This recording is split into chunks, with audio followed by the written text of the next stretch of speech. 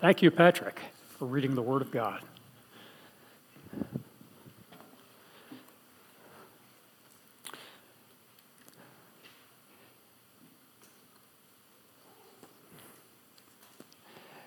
Everything rises or falls on leadership.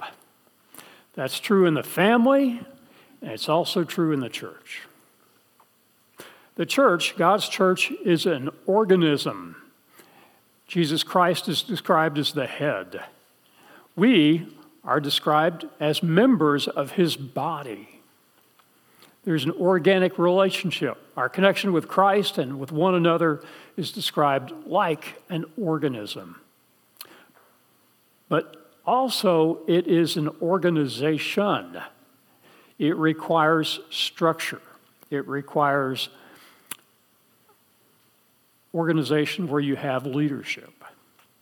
And so that's what we're talking about today. This is a very timely thing for us to talk about because this week we begin our new time of year where officers take effect. And so we have elders, and we're honoring them this week, and then next week we'll be talking about deacons, and I'm really proud of the group of leaders and servants that we have in this church. Well, Paul wanted to guide young Timothy as he was Paul's representative going to new churches, and church would crop up. The gospel was spreading in the world, and people were coming to faith, and so they would gather as groups, perhaps a prayer group or something, but they didn't have any structure. They didn't have any guidance. And so Paul writes to Timothy. So Timothy, as he's going to these various new churches, can set up leadership, give it organization, give it guidance to set it on the right path. So Paul writes, "This is a trustworthy saying. If anyone aspires to be an overseer, he desires a noble work or noble task." Question, what is an overseer? Sounds kind of like what you might find on an online game or something. What is an overseer? Well, the New Testament includes various words for church leadership. Words like elder, the Greek presbyteros, you can hear Presbyterian in that. It referred to a person who was older chronologically. You can tell that, for example, in that it describes them as having children, not a young person, somebody who has children. Whereas elder speaks of the man, overseer describes his function. Overseer is the word episkopon, or episkopos. You can hear episcopal in that.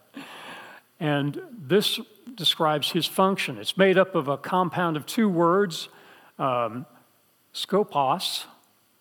For you hunters out there, you can hear the word scope, something that you look at or look through. And then epi means upon. So this is somebody who oversees.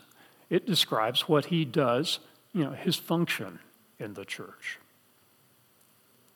And it says, he desires. He longs for. He sets his heart upon a good work, a noble task, that of leading the church. Now, while his desire is good, Paul gives Timothy some guidelines in selecting the leadership so that it winds up being good for the church. He sets up checks and balances to make sure that this is a good process. So Paul begins with above reproach. A pastor or elder is supposed to be above reproach, meaning that he should possess character that goes well above anything that would require rebuking him, whether it be in the family or in the church or outside the church. There's not to be even a hint of scandal or inappropriate behavior that would bring shame to the church. So this word means above reproach. It means irreproachable, never caught in doing wrong, and this was interesting, not arrested. Now, what if in his teens he does something wrong? What if he breaks and enters with a purpose to steal? And he's arrested. So he has a record. But then, 40 years later, he's now a Christian. He has a good reputation with everybody he knows. In his work life, he's irreproachable. He has a quality of life about him that people respect. Is he qualified to be an elder? I believe he is. What Paul is writing about is not talking about what happened years and years ago. Because let's be honest, almost all of us have a past.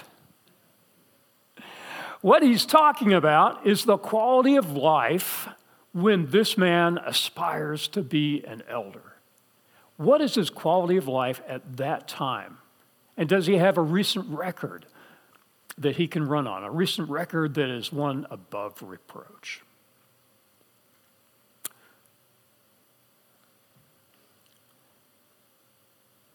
Those things that follow after this describe how to be above reproach.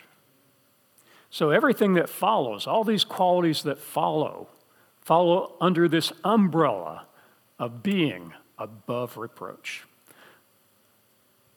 For example, the husband of one wife. What does that mean? You would be surprised at how much ink has been spilled on this one issue.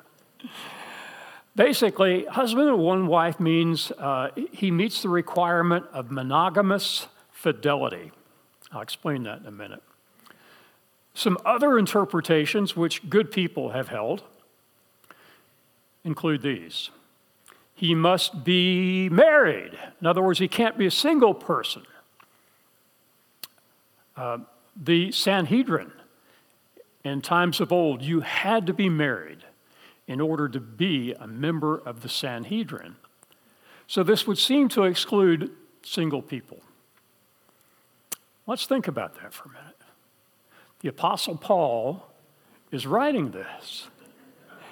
The Apostle Paul is single. He says in one point that he thinks under the current tribulations that a church is going under, maybe it would be better for single people to stay like he is, stay single. Now, is the person who is God chosen to write down the qualifications for an elder, is he not qualified to be an elder?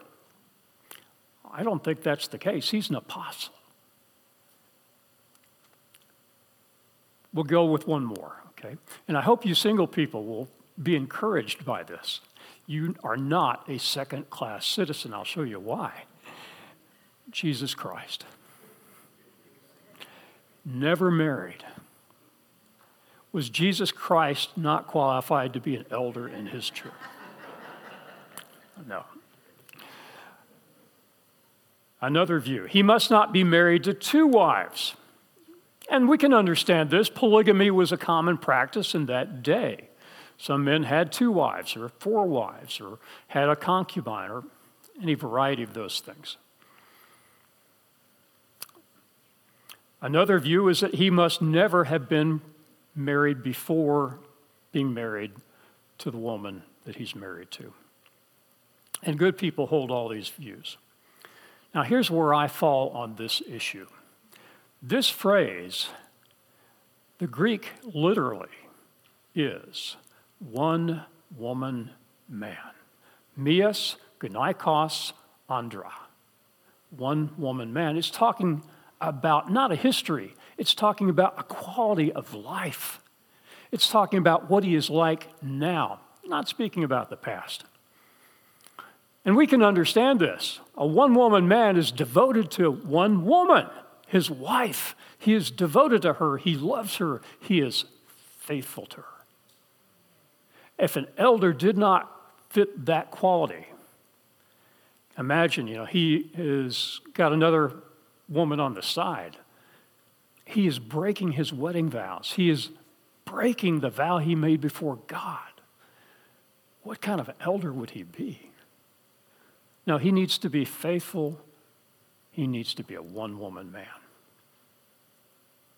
Next, self-controlled. I love it that sozo, the word for salvation, is included in this. He has a saved mind. He has control. Speaks to a person not given to impulses. And how important is that for a person who's going to guide the church? He's not given to impulses that would lead the church in the wrong direction. The next one, sensible. Sensible. You like the picture I have up there? I think it's sensible to drink coffee in the morning, okay? I'm more sensible after I've had a cup. This word means always ready and willing to learn. A student of God's word who knows how to apply it to life. You think about Apollos. Apollos went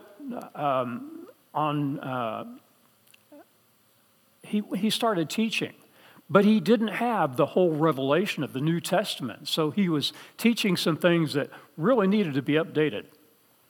And this couple, Aquila and Priscilla, husband-wife team, they befriended Apollos. And they began to guide him into a more full understanding about Jesus Christ. So he was sensible. He was willing to listen. He was willing to be taught. He's willing to learn more. He's willing to take that and apply it to his life and his teaching. He's sensible. Now, the next one may get me into trouble. I hope not. Respectable. Respectable. There's a picture of a politician up there. If you know me, I almost never get into politics. But when I did a word search for images for this PowerPoint, I looked under respectable, and this politician popped up. And I'm going to say what I know about him, and there could be things I don't know, but what I know about him, he is a respectable person.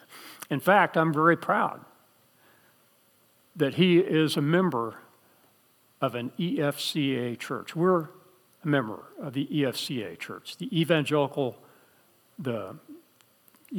Free Churches of America. And so is this individual. And he, I believe, demonstrates respectability. This word means, in regard to society, being good, proper, or correct. Respectable is the word kosmion, orderly, decent, modest, well-ordered, from the word cosmos. God created the cosmos. He created the universe with order. And this person has learned to order his life in a good way. I've known some people who did not have an orderly life, and often it came back to bite them. Other people I've known have sought to order their lives based on the Word of God and a close fellowship with our God. And their lives have been good lives. I couldn't help but think about a friend I know. His name is David. I first met David when I was a youth pastor in another church. And David was kind of the Pillsbury Doughboy, kind of plump, but a delight. Everybody liked David. And he had been in Colombia with his family just prior for a couple of years, and he was fluent in Spanish. And so when we, a group of adults, took all of our teens to Mexico to do work with an orphanage, we did things like we built a baseball diamond. We built an 8-foot wide portico around a new building they had just built of concrete. We built picnic tables and more. So we would go repeatedly, and we'd get David, and anytime, a problem came up, and we didn't speak Spanish, and the Spanish people we were working with didn't speak English or much, and so we'd go, Where's David? Get David over here, we need him. And he would come and he would save the day. Well, when he got into senior high, a Christian coach challenged David to join the football squad. And he did. And then he challenged David to become physically fit. And he did. In fact, by the time he was in his senior year, he had met and exceeded the coach's challenge to bench press 300 pounds. So he had really transformed. Well, he graduated, and we didn't see David for a few years. And David began to go to parties where there was drinking, and a lot of drinking. In fact, some of these parties got out of hand and wound up in the newspapers. And then David was hired by a bar to be a bouncer. And then it happened. David got off work from the bar one night. He's traveling in Arlington. He's headed home on a major freeway. And somehow, a car coming from the opposite direction of his truck jumped the median and crashed head on into David's car. It was a miracle that nobody was killed. But David was in a bad way. When he woke up the next morning, he was in bad shape and his leg was extremely crushed. Well, David asked them to call me. And so I went to see David. And I'll never forget what he told me. He said, "Mark, I know that God picked up that car and threw it into mine." He understood that he wasn't walking with the Lord, and he understood that he was being chastened by God. From that point on, he began to get back into his Bible. From that point on, he got into Christian fellowship. He got back into church. And from that point on, God began to bless him. He was at that time working at a hospital. He was kind of an orderly, just wheeling gurneys from room to room, probably a minimum wage job. But he met people. He met people that worked with a medical company, and they liked David. They liked what they saw. And so they hired David to be a medical sales rep. Do you know what those guys make? And eventually they hired him to be their marketer. He did the marketing for this whole company. And God also brought a young woman, a Christian woman, into his life. They dated, they got married. They now have 3 kids. They have a beautiful family. That's the kind of orderly life he's talking about. It's not saying somebody never messed up, because like I say, there are few of us that would qualify.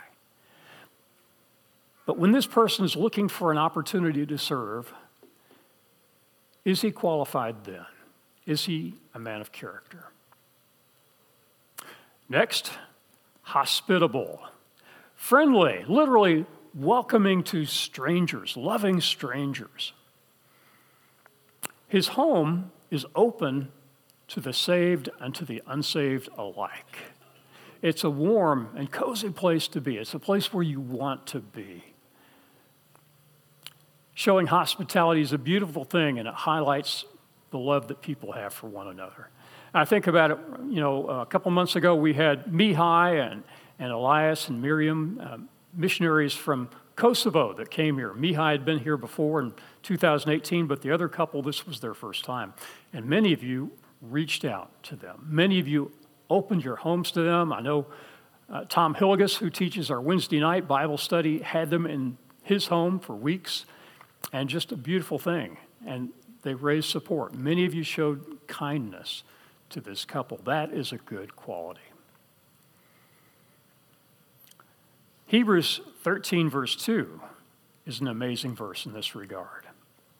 It says, "Let us not forget to show hospitality to strangers. For some who have done this have entertained angels without realizing it."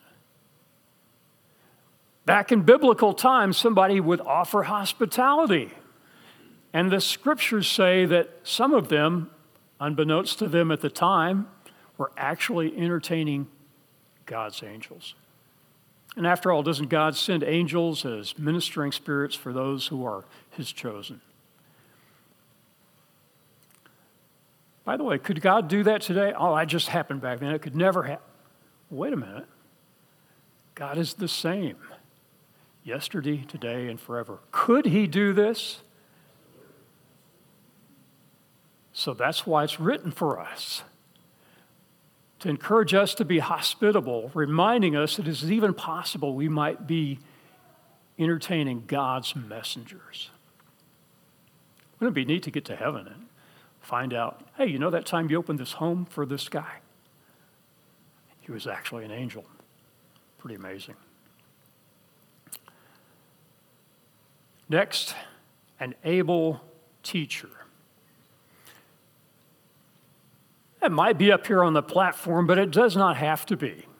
It doesn't say he has to have the gift of teaching, but nevertheless, he has to have an ability to be able to learn God's word and sit down with somebody. It could just be one-on-one, but sit down with somebody and just explain to them how the word of God relates to our lives. An able teacher.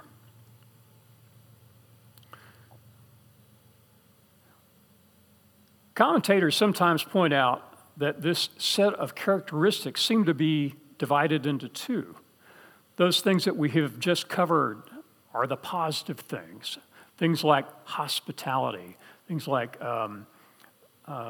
able to teach, other things that are positive qualities. But now he gets to the things that you don't want to see in an elder in your church. Here are some of them. Not addicted to wine. Not dependent on wine. Literally, not staying near wine. You know, those days you might have entertainment set up and you have the food over here and you have wine at this table, and that person, he doesn't bother with the food. He just stays right there at the wine the whole time. What kind of effect is that going to have on his personality? It does affect us.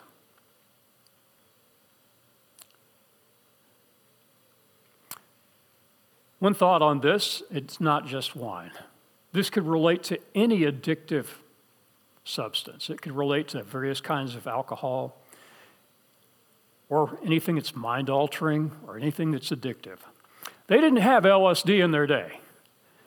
Meth was not a problem. But the principle of anything that would cause somebody to get high, that's not a good quality. Now, there is a caveat here. I think it's possible to push it this farther than what it says. Paul instructed Timothy not only to drink water, but to also drink a little wine. And the Lord Jesus made wine for a wedding when the wine had run out. It seems to me that the New Testament describes trying to avoid both extremes.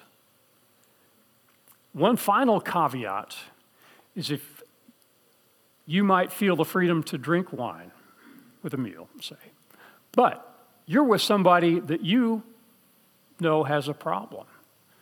There are people who can't stop at one glass and have to get drunk.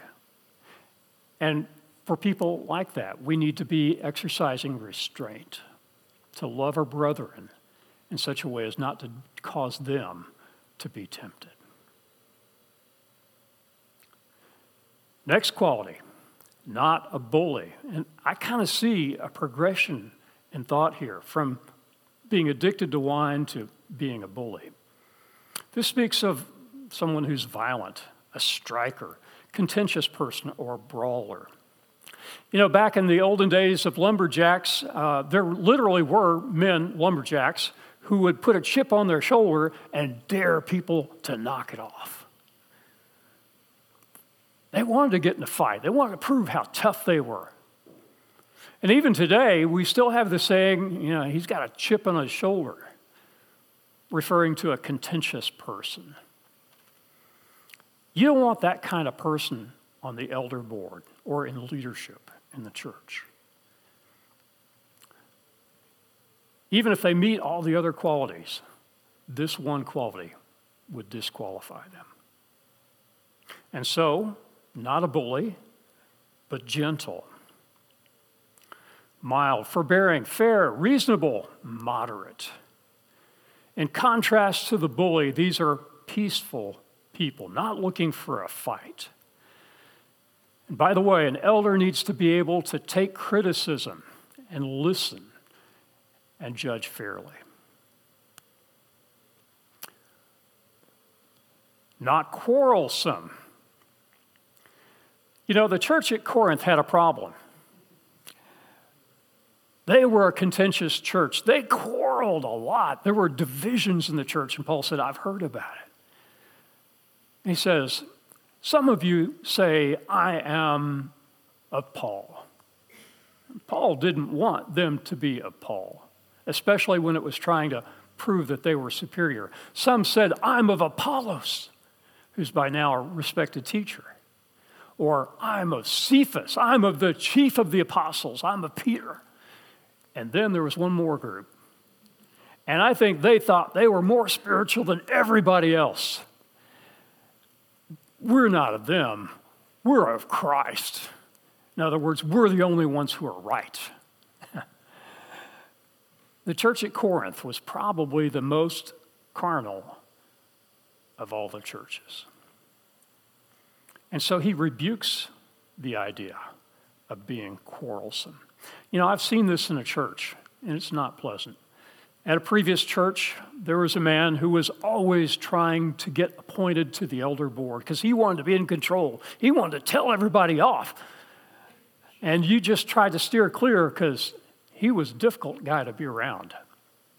And every time we'd have a church-wide meeting, the church had about 400 people, everybody to be assembled, and there was a time in the meeting for people to come forward. There was a microphone, and they could share their concerns or voice opinions.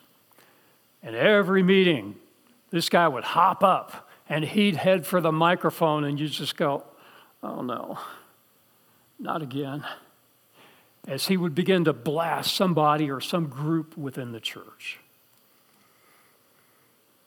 You don't want quarrelsome people leading the church. And when people challenge elders, these good men don't shrink away, but they're able to listen and evaluate, and if necessary, correct the person with gentleness. Not greedy is the next one. Free from the love of money, not a Judas-like attitude. Remember what Judas' particular chosen function within the group of disciples, 12 men, was? He held the money bag. Yeah, why did he do that? Yeah, take money out of the money bag and put it in his own pocket. And he betrayed Christ. What did he get for betraying Christ? 30 silver. Not being like that. Jesus addressed this in Luke 12. It says this. Then he, Jesus, said to them, watch out. Be on your guard against all kinds of greed. Life does not consist in the abundance of possessions. And he told them this parable. The ground of a certain rich man yielded an abundant harvest. He thought to himself, what shall I do? I have no place to store my crops.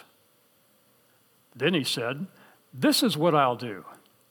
I will tear down my barns and build bigger ones, and there I will store my surplus grain. And I'll say to myself, you have plenty of grain laid up for many years. Take life easy, eat, drink, and be merry. But God said to him, you fool, this very night your life will be demanded from you. Then who will get what you have prepared for yourself? And Jesus adds, this is how it will be with whoever stores up things for themselves and is not rich toward God. There is a couple that I know that I have seen this bring tragedy. This young man was destined for greatness, very capable. He's a visionary. He was a leader. He was a go-getter. He went and pursued a THM at Dallas Seminary, the highest degree for preaching, and he graduated. But not just that. He had a beautiful young wife, very attractive, vivacious, pleasant. And not only that, but she was a gifted vocalist and piano player. This was the dream team. He could go to any church that was looking for a pastor and instantly get hired. He had the degree, he had the ability, he had a wonderful wife. What's not to like? But guess what he did? He didn't do that. He said, I want to get rich.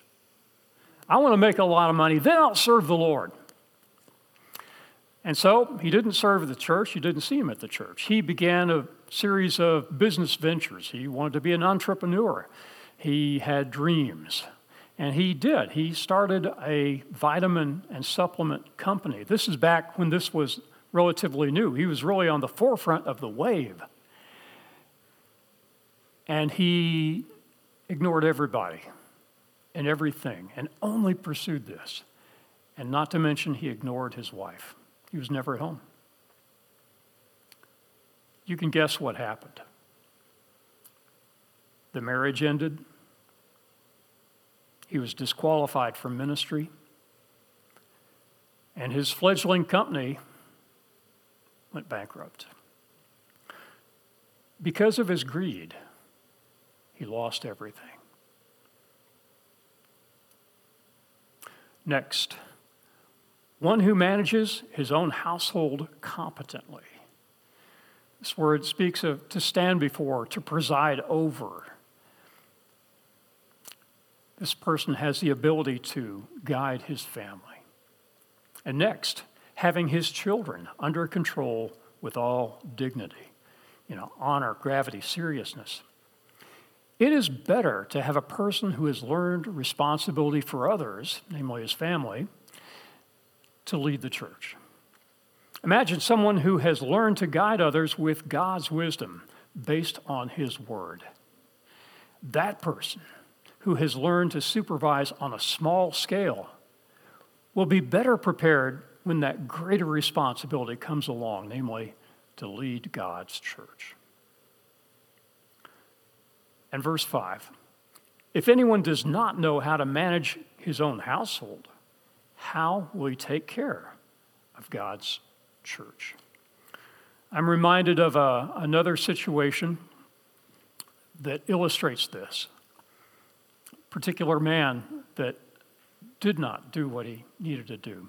A family.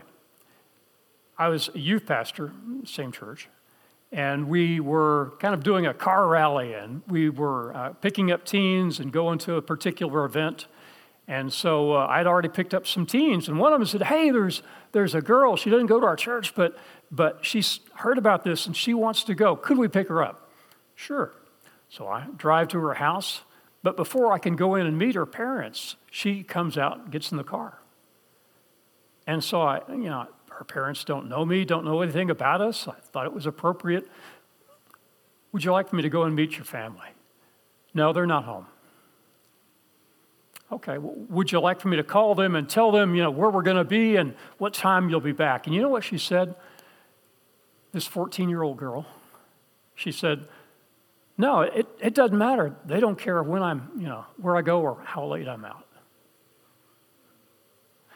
You see, that family had not learned to guide responsibly. William Hendrickson wrote this: "The so-called progressive idea of permitting the child to do as he pleases finds no support in Scripture. But though authority must be exercised, this must be done with true dignity.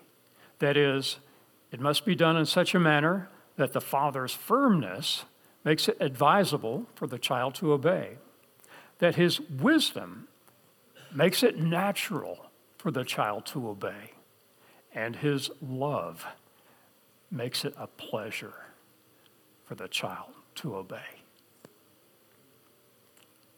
Well, the principle is from the lesser to the greater. Learn how to manage on a small scale, namely in the family, and then be prepared to take on a larger role leading God's church. Next, he must not be a new convert. Newly planted is the idea here, young convert. Sometimes Christians want to be popular with the world. Maybe you've seen this, I have. You know, some music artist, some TV star, movie star announces that they have just become a Christian. What's the first thing somebody wants to do? Push them forward. Hey, this person is now a Christian. See, you want to be like this person. What could go wrong? He must not be a new convert, or he might become conceited and fall into the condemnation of the devil. He's a beginner. He's not mature enough to handle that responsibility. He's a novice. Literally, the Apostle Paul says, not a neophyte, not a young planted plant. Choosing a neophyte may have disastrous results for him and for the church. Lacking the time required to grow, he can be blinded by conceit. Pride comes in. He falls and the world mocks. And he falls into the condemnation of Satan himself because in his pride, though he sought a high position, prominence, he's brought low. Good illustration of this is the Apostle Paul. He was a man with vision and dreams, but he was on the wrong path. And then he meets the risen Christ, and it transforms everything. But did he immediately start going out on those missionary journeys for which he is so famous? No. Do you know how long it was before he went on his first missionary journey? About 10 years. He was prepared by God for 10 years before being used in a significant way. And then he started those missionary journeys, and God used him to turn the world upside down for Christ. Maturity takes time.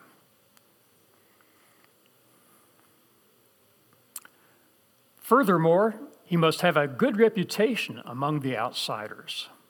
This word is the word for witness or evidence.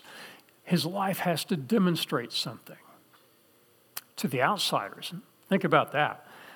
The idea is those who are outside, those who don't know what faith is about. They don't understand Christianity, but they're looking at you for an evidence that it's true. The NET Bible translates this, and he must be well thought of by those outside the faith, so that he may not fall into disgrace and be caught in the devil's trap. Caught in the devil's trap. That person does not have a favorable testimony who nevertheless is selected to be a leader of the church, may easily fall into disgrace. If those whom he does business with hear that this guy has been selected as a leader of the church, what are they going to do? You know? Maybe they come to his shop on Monday morning and they say, "What is this we hear?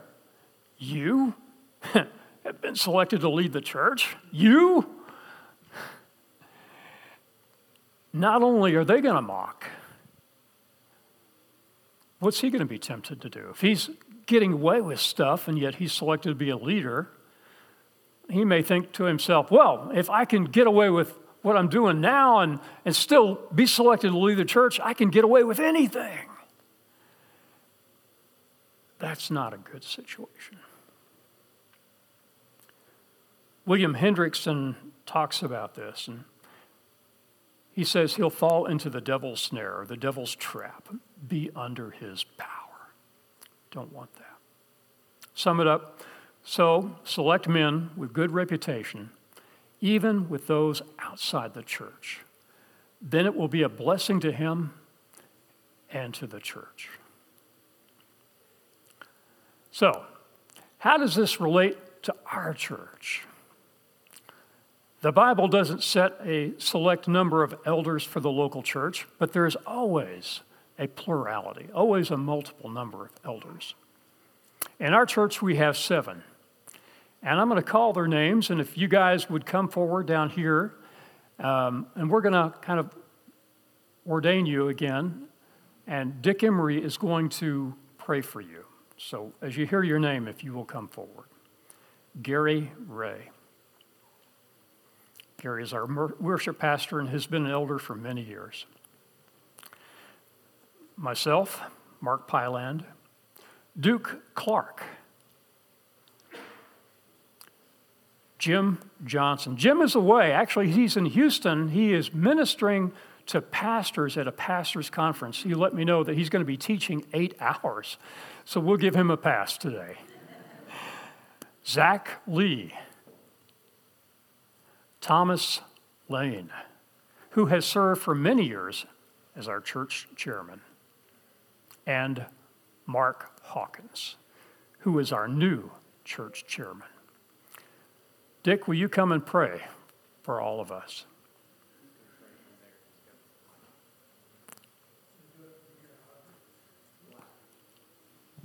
It's on. There we go. Father God, I want to give you praise first off for these people who are willing to serve you, to give of their time, their energy, and just willing to say, yes, I will serve the Lord in this capacity, a capacity of responsibility, a capacity of joy and yet trouble as they deal with problems, as they deal with things that come before them. But I thank you for them. I thank you for their willingness. I thank you for their heart. I thank you, Lord, for their qualifications. I thank you, Lord, that they are believers who trust in you, who know you, and know your word well.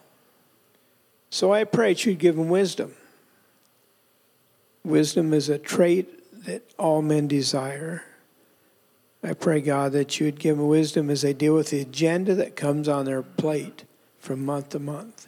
How to handle situations that come before them, how to make decisions that glorify God, how to make decisions that promote the word through our local church.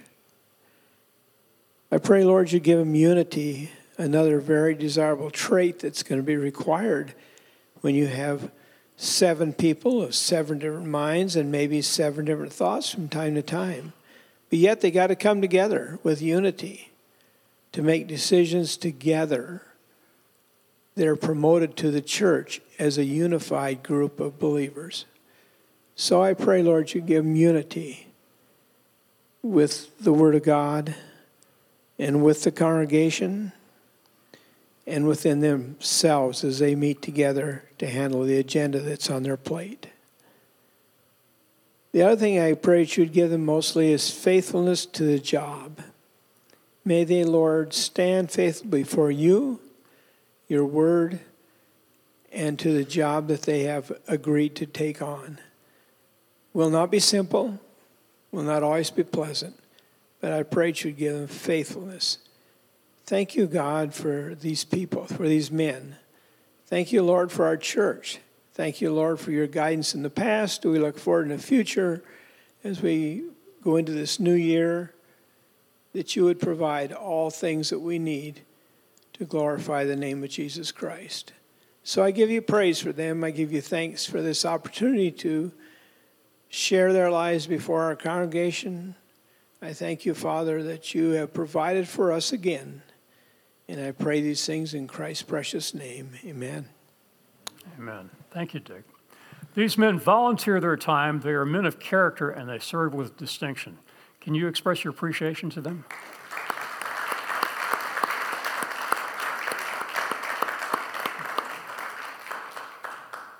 You guys can be seated. Last thing. What does this mean for you? You may have noticed this is not a list of job responsibilities. This is a list of character traits that are to be true not just of Christian leaders, but all Christians should be maturing towards these things. So these are a good list for you to evaluate your own lives. I want to encourage you to take this list. You got the bulletin, it's on the back, and just pray over that and ask God to show you how you're doing, where you need to improve, where you've done well. Gene Getz, who more than anyone is my mentor and my pastor, was teaching at Dallas Seminary, and he had a group of students, and they were going over this list of qualifications. And he printed it out, and he handed it out to all the students in the class. These are people preparing for ministry, and he said, I want you to evaluate yourself on a scale of 1 to 7, 1 being the least, and 7 being absolute perfection. And so he handed them out. He gave them in time to hand it back in. And when he got back in, he said, I want to mention to you, this is